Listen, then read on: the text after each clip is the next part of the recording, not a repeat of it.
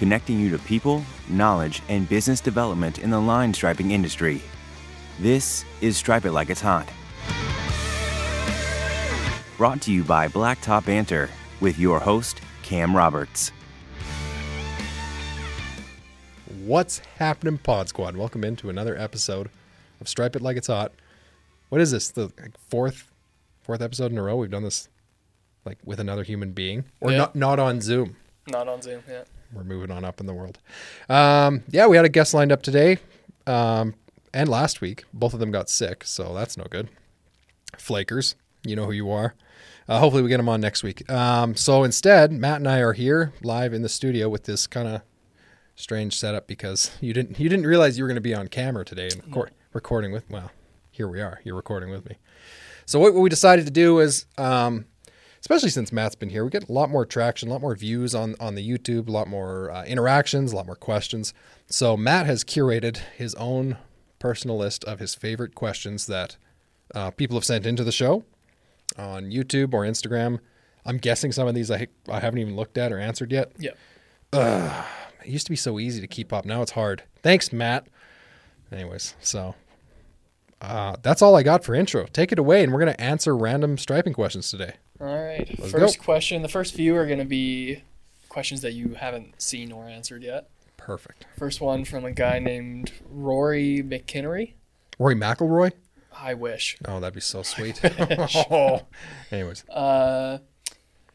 Chinese painting machine Yan Feng? Yep. His question was, would you recommend? I can't answer that question. Do I look at you or the camera, by the way? There's no rules today, right? No, just no rules. Okay, just do whatever. you feel like. I'll do both. People listening on podcasts are like, what are you even talking about? Answer the question about the Chinese machine. Okay, Chinese machine. I have no experience. That's the real answer.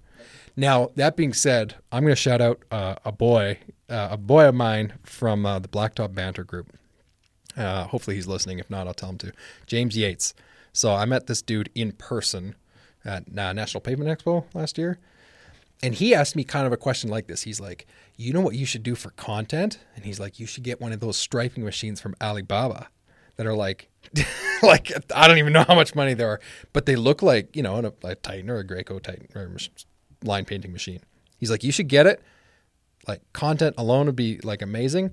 And like, who knows, maybe they're actually good. And I remember saying to him, yeah, that's a great idea. You should do that. And so funny enough, him and I were just chatting a few weeks ago. I think he's going to do it. Really? What was the name of the brand in the comment? It was Yan Feng. Yanfeng.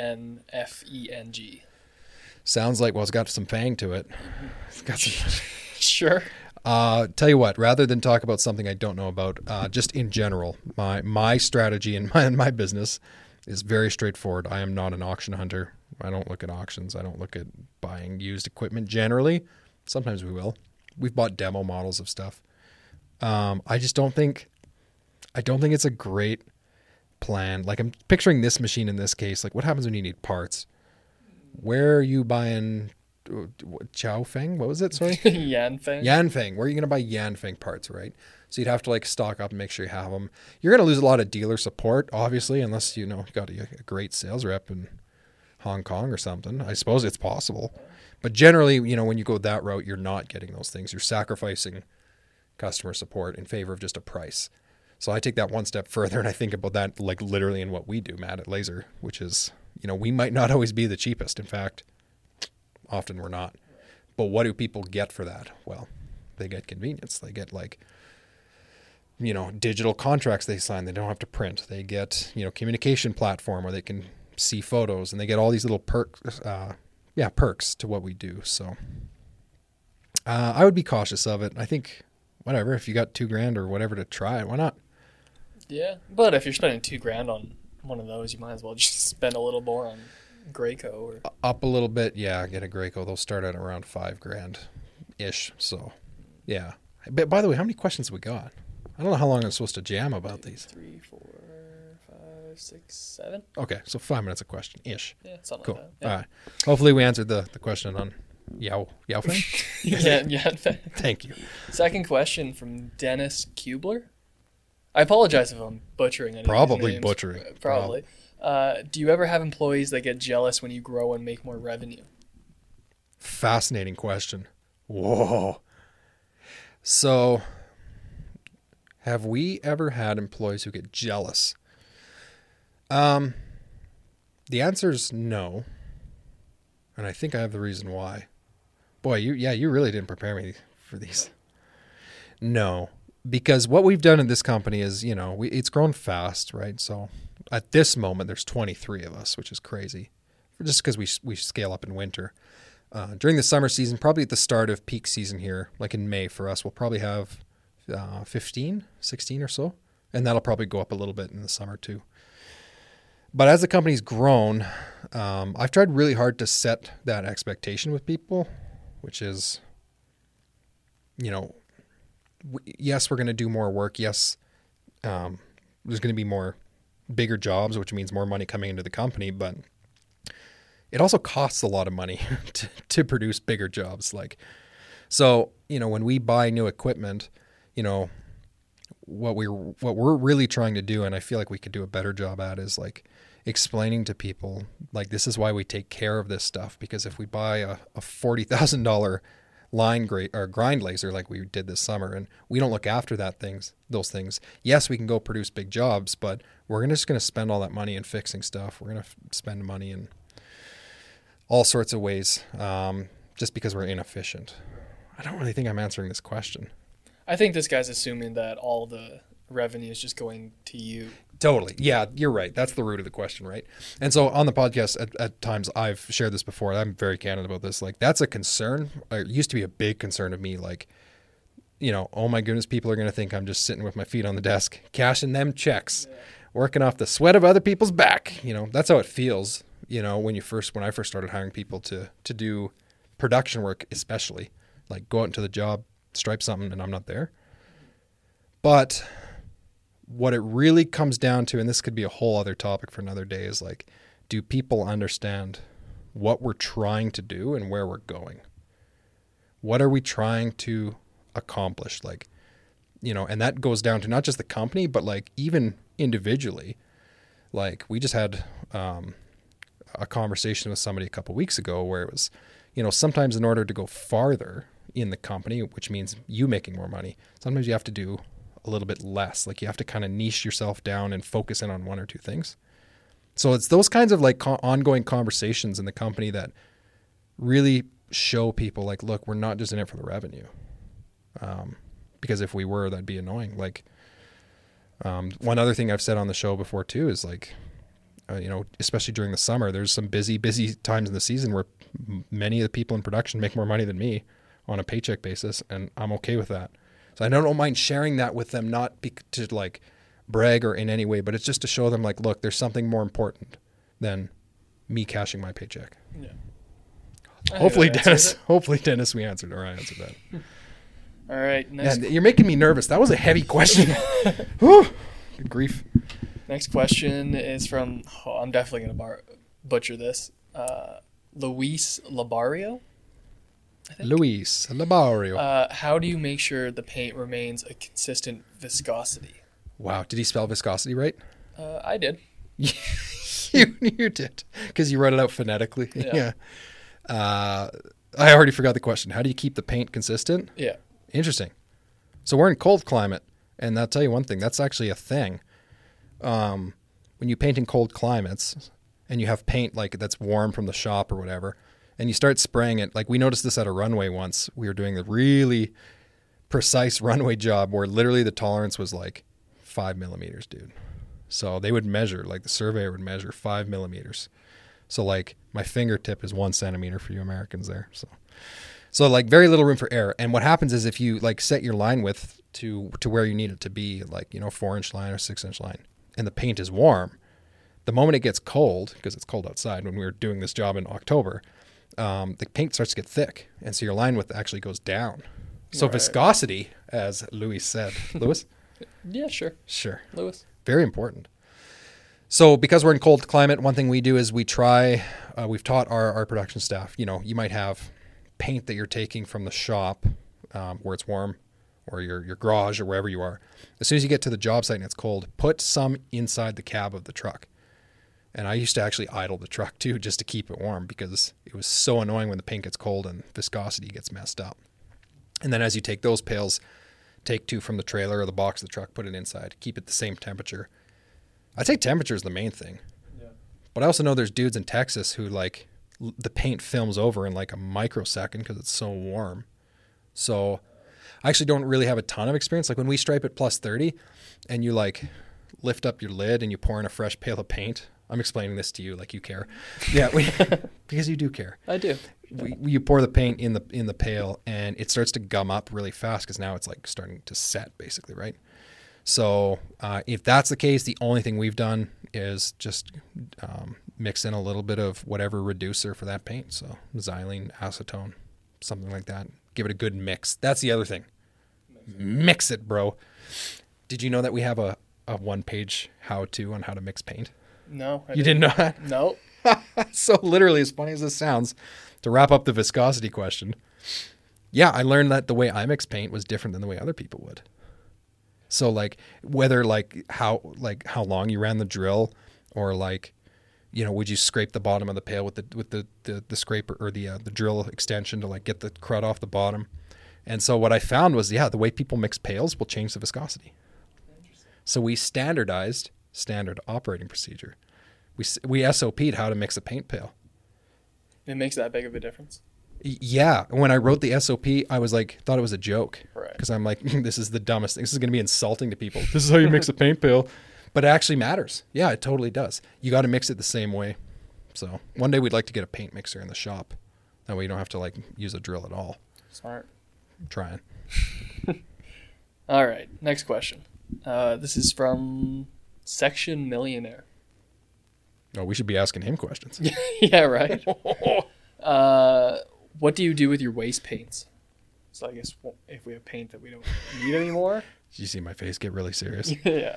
What do I want to do with it, or what do we ethically do? Hey! Is this even a question we should? Oh no, I'm totally gonna answer it because Okay. yeah, we don't do shady stuff. Waste paint, he said, or waste pails. He said waste paint. Waste paint, yeah. Okay, differentiation there. So if there's like a little bit of paint in the pail, not much, like a little bit of cruddy stuff. The center where we take our paint pails are generally pretty favorable. They won't really make a thing of it. Unless it's like, if it's good, you got like a couple inches of material, they're going to not take it. So, when I started striping, I didn't have waste paint because I was ruthlessly committed to not wasting paint.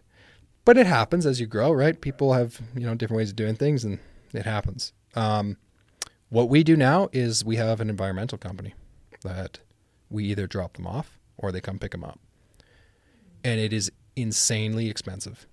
You would die. How much do you think it would cost to truck out, say, 4 pails of paint? Because that's what we did last time. No, it wasn't 4. I think it was 3. 3, like, we combined a lot of wastage. We had some accidents and blah, blah, blah. Did you drop it off or they pick it up? Honestly, don't know. I can't remember if they picked it up. It'd be like an extra $100 to pick it up or whatever. But how much do you think they charged us for 3 pails of paint? 3 pails of paint? Yes, sir. It can't be that much. You would think. $250? $1,000. Oh my God. $500. $500 a pail. Because waste paint, in Canada, and I'm sure it's the same in the States, it's like waste is actually federally regulated. So like you can't just dump paint down a catch basin, which you should never do anyways. Let's be real. But no, there's strict laws on how they have to dispose of it too. So expensive. I would start with a local environmental company. And maybe we're spoiled where we are because we have like a lot of oil and gas and forestry and stuff where waste is a thing, right? Toxic waste and stuff. But that's going to be expensive. Do not do anything unethical. The reason why my face got serious is because I always think about this. We're in Canada. There's like 1 million square feet of nothing. Like if you have like half a pail of paint, I'm pretty sure you could safely bury it somewhere, not by a water source, but it's not the right thing to do. So we don't do that.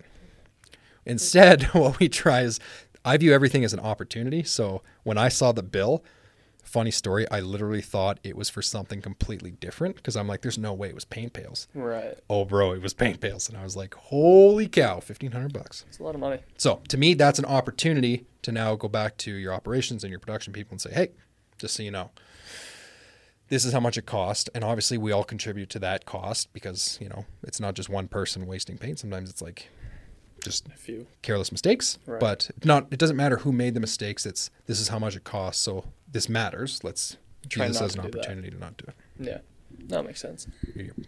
All right, next one is from Nick Bailey.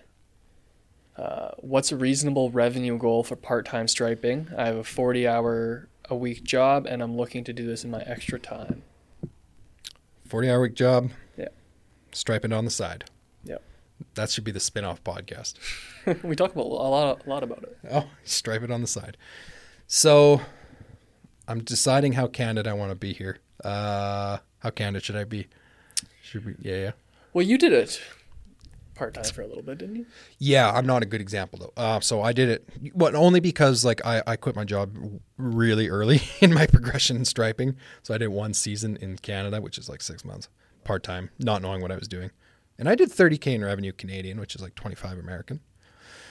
So that was cool. Paid for the machine, paid for some paint. You know, I had to buy some other stuff, but it was good. And then the next year I just quit my job. But that's because the market demand was going up so fast. I was like, I can't do both. I'd like to have a life.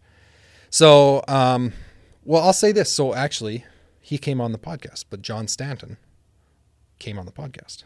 And I know he listens to every show. So I'm like, hey, John, how you doing? He came on the podcast because I started working with him one-on-one. He was actually the first person I ever started working with one-on-one. And actually to this day, he's still part-time. And all I will say is he doubled his revenue. Like he does over 6 figures in revenue. Part-time. Yeah.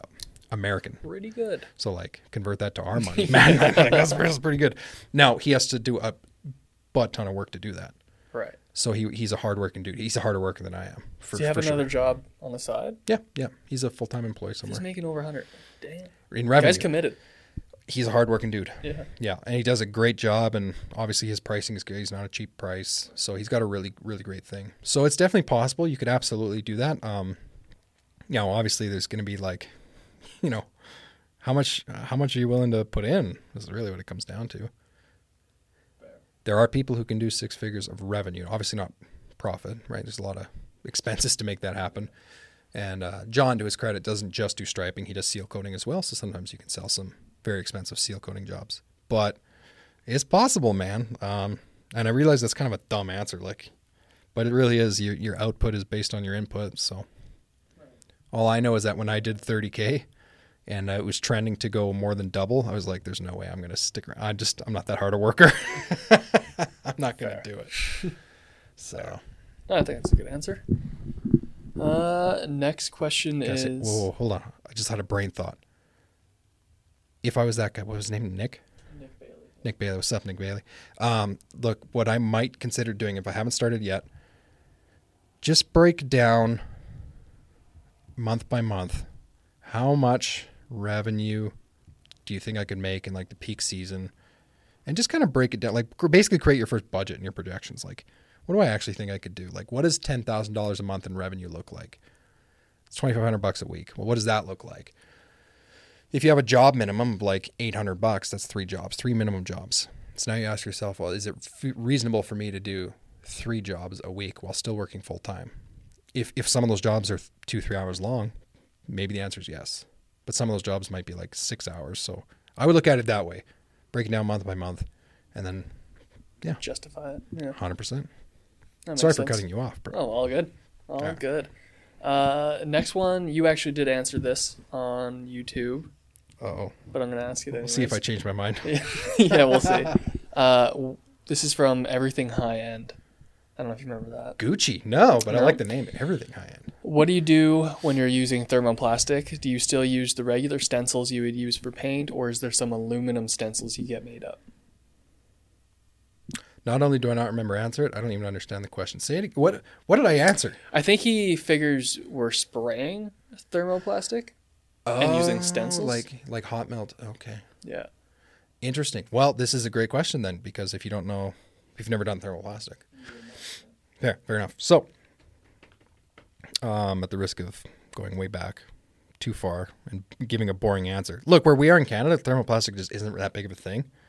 Like the highway guys, all the turn arrows on the roads and stuff.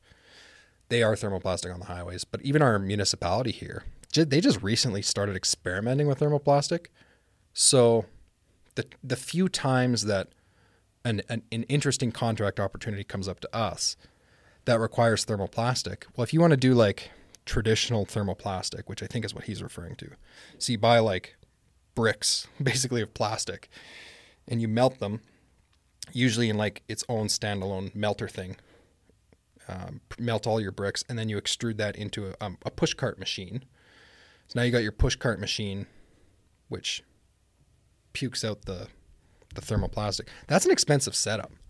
That's a lot of money. Yeah. Like you need a melter, you need the push cart. So basically an investment into thermoplastic, the traditional thermoplastic, is like tens of thousands of dollars. And we just didn't think it was worth it because like we might get a few jobs a year maybe. Right. So we just stayed away from it. So what we do is we do preformed thermoplastic. You know where I was going with that. Yeah, you're learning all the lingo. Yeah.